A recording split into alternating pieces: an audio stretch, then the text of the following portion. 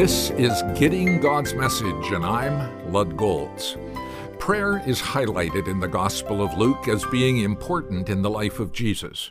Let's do a topical study of prayer based on Luke's Gospel.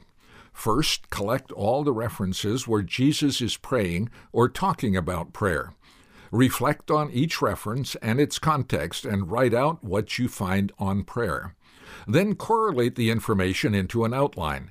Here's what I came up with. The title, Prayer, a Key to Effective Living. 3 main points are the practice of prayer, the purpose of prayer, and the power of prayer. Then amplify each point. Under the practice of prayer, I noted that Jesus made time for prayer. Chapter 5:16 says he often retreated to lonely places to pray. If he didn't find time during the day, he'd pray at night. On at least one occasion, he prayed all night.